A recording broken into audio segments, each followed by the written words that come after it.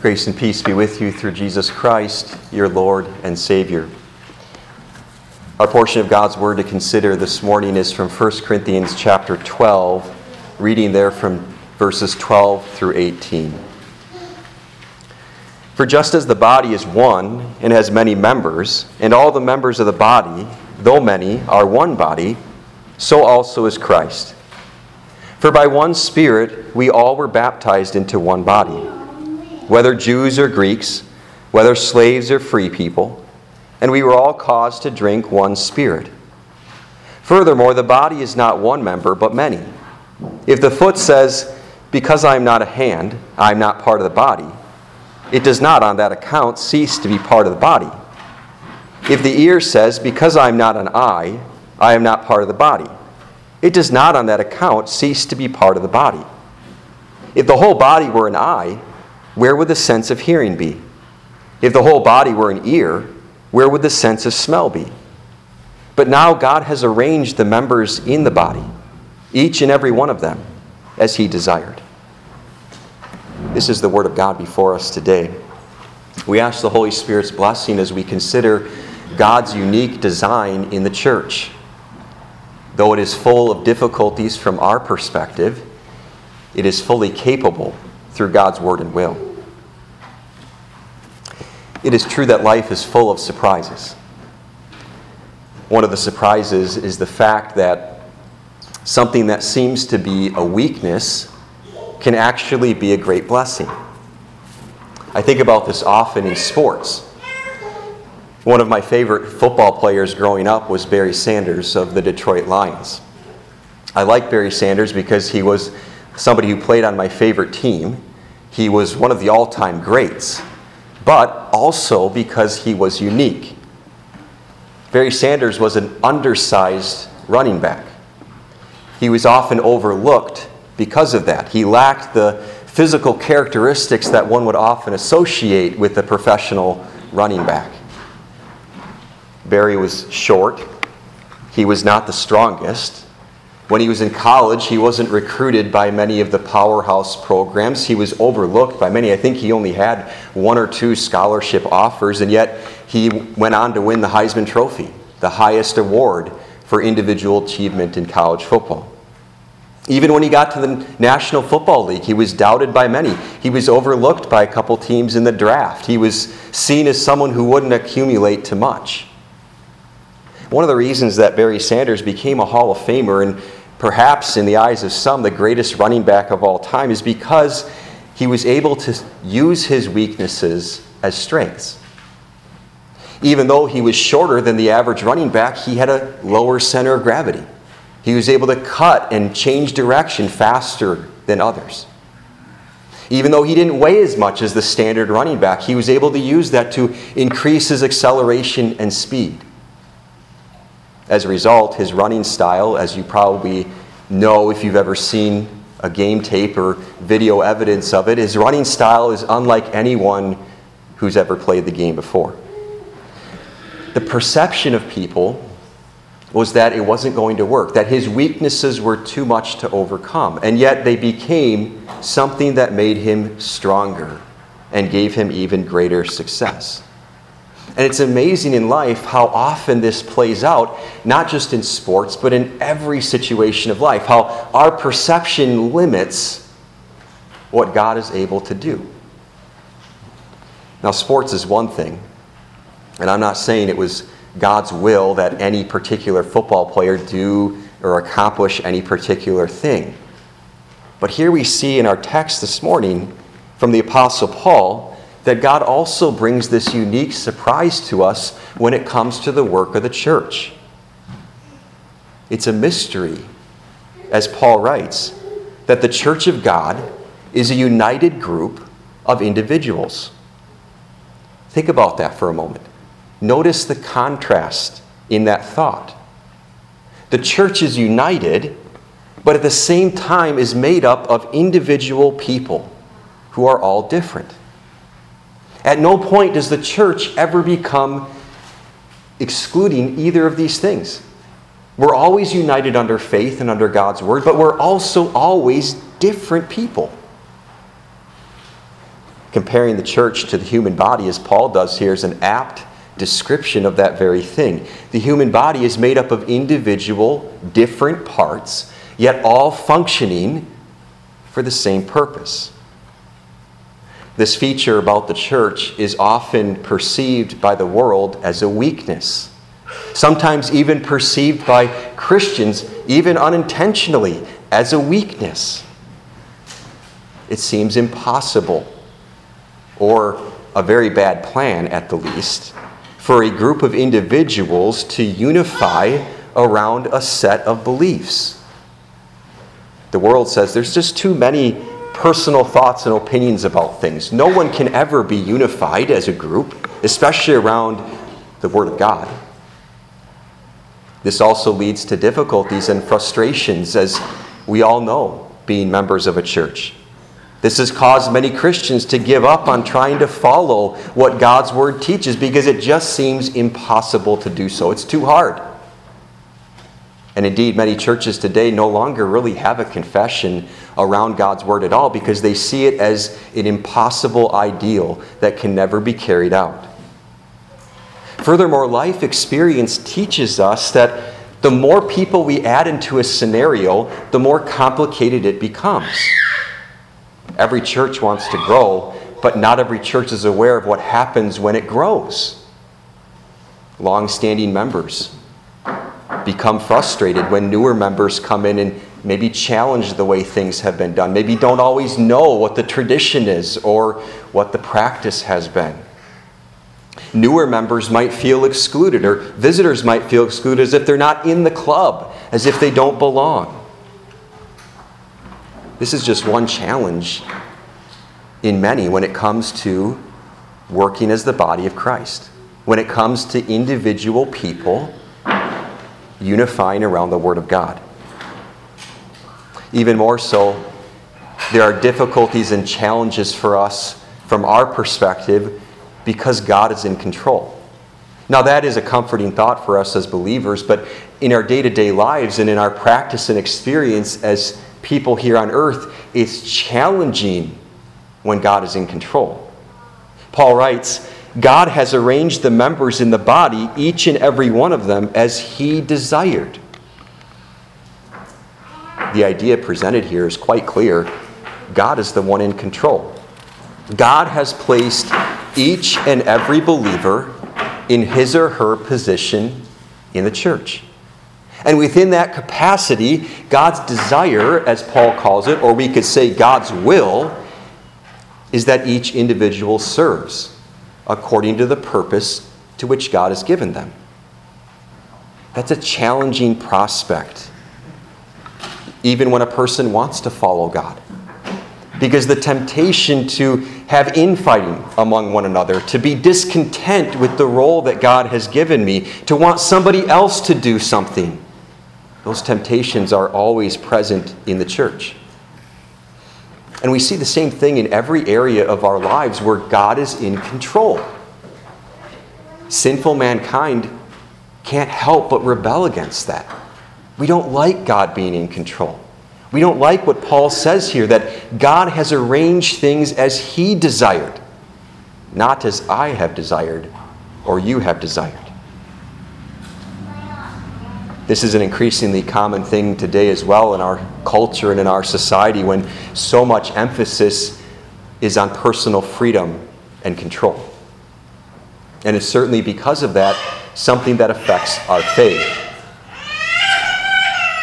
We might ask ourselves, if there's so much potential for trouble and frustration, why would God design the church this way? On the one hand, there's an easy way to answer that. It may not give you the answer that you want, but the easy answer to that is, well, when it's a situation where God's in control, we don't always have an answer to why. Sometimes it's just a matter where God tells us, this is my word to you, and I want you to trust me and follow that. I'm not going to explain to you why it is that way. So that's an easy way for me as a pastor to answer that question for you. Why would God design it this way? Well, in reality, one of the answers is because He has. And that's about what we can say. But through Paul's writing this morning, and through the illustration that he uses is the body of Christ, we see a couple other things that God explains to us as to why he would design the church this way. First, the fact that Paul goes into detail about the different parts of the body, such as eyes and ears and feet and hands, shows us that there is wisdom and goodness behind things that are different and unique. We can certainly sense that with our physical bodies, right? We recognize that probably without thinking about that when it comes to our physical bodies. And that's why Paul brings it to mind. When I was preparing the sermon, one of the things I was thinking about in that regard are my thumbs. How often do you thank God for your thumbs each week or each day? But do you know all the creatures in the world that don't have thumbs? And how limited they are because of that? Do you know all the things that you do on a day-to-day basis with your thumbs that you don't even think about? But we wouldn't like it if the whole body were a thumb, would we? What good would that be? As Paul says, if the whole body were an eye or an ear, where would the other senses be? Where would the other gifts and abilities be? So we recognize through the illustration that God tells us there's value to differing individuals, which is why God has retained that in his church. There's value to that. Paul goes on to write in verses 20 to 22 of 1 Corinthians 12, he says, "Now indeed there are many members, yet one body. And the eye cannot say to the hand, 'I have no need of you,' nor the head to the feet, 'I have no need of you.' No, much rather those members of the body which seem to be weaker are necessary." So God reminds us, on our own, we have skills and abilities and ways of serving God, but we're stronger as a united body of individual parts to serve God in that way.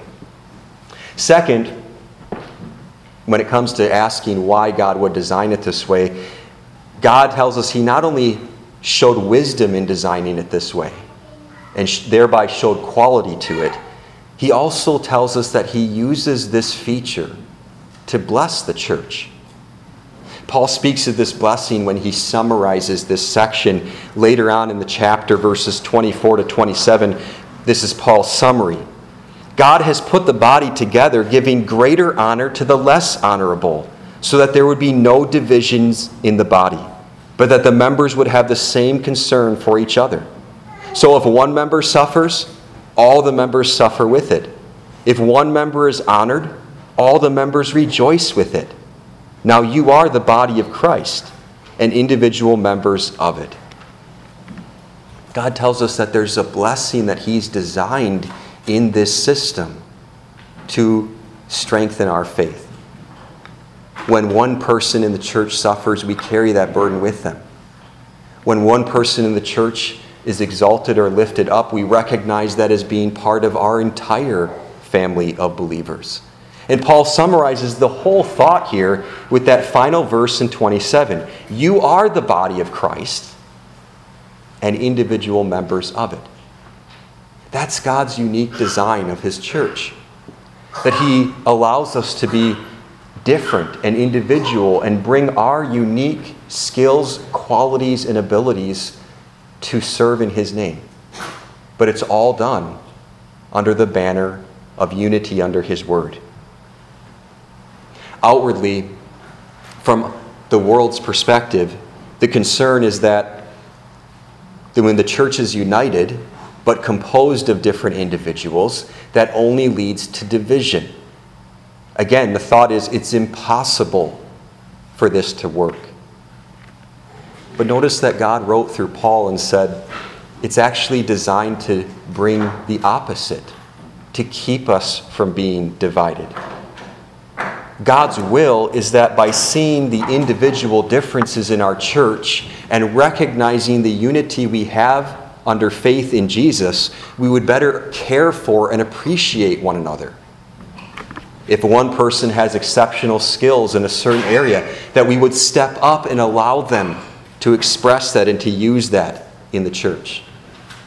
If one person is struggling and discouraged or weak in an area, that the rest of the body would come to their aid and strengthen and encourage them. when we envision a healthy church, this is what it looks like. This is the vision. But it would not be possible without God's design. Now, division does exist in the church. We're not trying to act like that's not a reality, like that's not a danger for us to be aware of. But division enters the scene when we depart from God's will. If we consider it intently for a few minutes, it's not hard to think of the many frustrations that happen in the work of the church. Not just for pastor, not just for teacher, but for every member. It's difficult to follow church leaders like pastors and teachers, a church council, voters. It's especially difficult to follow this when major decisions are being made in the church that affect the future of the church, like what we're going through right now. It's difficult if God hasn't put us in a position of authority in the church that we would trust those that He has. It's not easy. It's difficult to serve at church when no one seems to see it, appreciate it, or notice it. It's difficult to hold your tongue when a fellow church member puts their foot in their mouth. It's difficult to remember, I'm sinful and I need God's grace too. And that just because this person is a fellow believer doesn't mean everything they think or say or do is always going to be perfect. Rather, we like to see it as us versus them. Did you see what that person did? Can you believe what they said? It's difficult to see church as a blessing that we desire. God tells us that we hunger and thirst for. Much more often we see it as a burdensome obligation. Not all of these difficulties or all of the potential difficulties associated with church is directly because of God's design, but His design can accentuate these difficulties. And they all come in, and they enter the scene, and they grow among the body of believers when we treat one another outside of God's will. This was no different for Paul or previous believers or the apostles in God's Word either. Open up your Bible and you'll see many examples of the struggles that they encountered and went through in their faith and in their ministry because of God's unique design. On one occasion, Paul was in Asia Minor, showing great care for the churches, many of the churches that are listed in the epistles in the New Testament. And one night, God called him to go to Greece. And the next day, he was gone. Paul didn't know that going into it. Paul didn't know what the plan was moving forward. Paul didn't know why God asked him to go. Earlier in 1 Corinthians in chapter 3, Paul wrote this simple verse. He said, I planted, Apollos watered, but God gave the increase. Like us, Paul didn't always know what the result of his ministry was going to be. Paul didn't always know what role God had put him in the timeline of events where he was at. Was he one to plant the seed? Was he one to tend it and to water it? Was he one to receive the growth? God didn't tell him. Later to the Corinthians, at the end of the book, Paul wrote this in chapter 14, let all things be done decently and in order. Now that's one of the easiest Bible passages. A lot of our younger children learn that right away, just a few words long. And it sounds simple on the surface. Which one of us wouldn't want things to be done decently and in order in the church? But there's God's design again. One body, many individual members. And sometimes when it comes to doing things decently and in order, it takes more time. It takes more effort. It takes more patience. It takes more diligence. And the things add up and add up and add up. And we start to think to ourselves, it'd be a lot easier if I just did this myself. To the Philippians, Paul wrote this general truth. Let each of you look out not only for his own interests, but also for the interests of others. This passage wasn't just directed at church life or ministry, but it certainly helps us understand how things can be more frustrating when we work as a body of believers. We are called to be servants, patient and loving with others, forgiving others even when they've wronged us. We are called to look at ourselves as secondary to our brothers and sisters in Christ. To Timothy, Paul wrote, "Preach the word. Be ready in season and out of season. Convince, rebuke, exhort with all long-suffering and teaching." Paul and Timothy were both pastors, so this made sense. But as we saw last weekend, God doesn't give the ministry to pastors. He gives it to the congregation, to you. And so these words are directed at your life too. But how easy it is to sit back and say, I can't speak God's word. I don't have those skills. Somebody else will do it. Wait till the next pastor comes. It's his job to do that. And when God says, be ready, we don't want to be. Working as a unified church, while at the same time being individuals, is full of potential and frustration and difficulty. It can attack our relationship with one another. It can attack our relationship by faith with God. This is certainly a mysterious design from God. And from our perception, it often seems like a weakness. We struggle to understand it. But notice what God says about it at the very beginning of our text. In the first verse, "For just as the body is one and has many members, and all the members of the body, though many, are one body, so also is Christ." Here is the blessing in God's design. The mystery is not just about brothers and sisters in the church. It's not just about our work as a church, but God tells us it's also about Christ. Just as it is for you, so it is with Christ. Jesus saw fit to become one of us, to be grafted into the body of Christ, to become fully man, to suffer our penalty, to uphold God's standard of righteousness on our behalf, to die our death. He did all this. He embraced God's design of the church to win our salvation. Jesus didn't stop being full God and fully man at any point. He still is to this day. And similar for us, we don't stop being a unified body of believers, but we also don't stop being individual members with unique skills and abilities. This is God's mysterious plan, and anytime you're discouraged or frustrated with it, may you be reminded that so it is with you, just as it was with Christ. Because of this feature, the church's design in our work also mirrors the gospel message of salvation. As we strive to follow God's will here, we will be reminded of what He's done for us through Jesus. Talk about disappointment, persecution, difficulty, frustration, everything that Jesus went through and more on our behalf to make the payment for our sins. As we contemplate that, and as God reminds us of that when we struggle as a church, when we struggle as individual believers, may we be encouraged that we mirror Jesus in our work. We mirror Him not as only an example to other believers or to the world or to our community, we certainly do, but we also mirror Him for our own faith.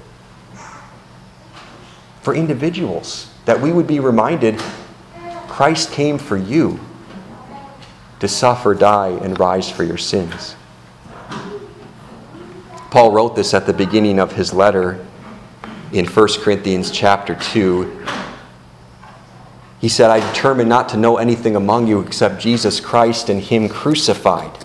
I was with you in weakness and fear, in much trembling. My speech and my preaching were not with persuasive words in human wisdom, but in demonstration of the Spirit and of power, that your faith would not rest in the wisdom of men, but but in the power of God.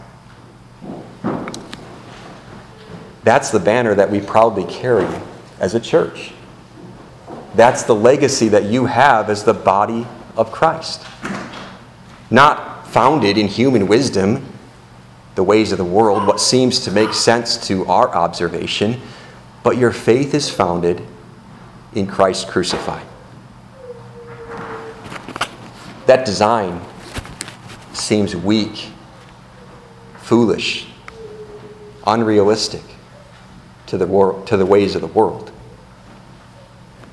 But this seeming weakness is changed through Jesus.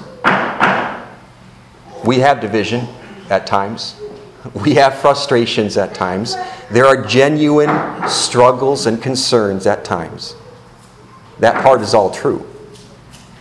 But through Jesus, the weakness that seems to be in God's design is turned into a great strength. God allows us to remain individual Christians with unique skills, talents, abilities, roles, and callings, while uniting together for the common purpose of proclaiming the gospel word. And the best part is in that very design, He mirrors for us what He did as our Savior, becoming weak unto death so that we would be eternally strong with Him in heaven. When you're discouraged and tempted to doubt, remember those simple words from Paul. So also is Christ. What an amazing design from God. And let us give thanks and praise to Him for giving it to us as a church in His Word. Amen. Please rise.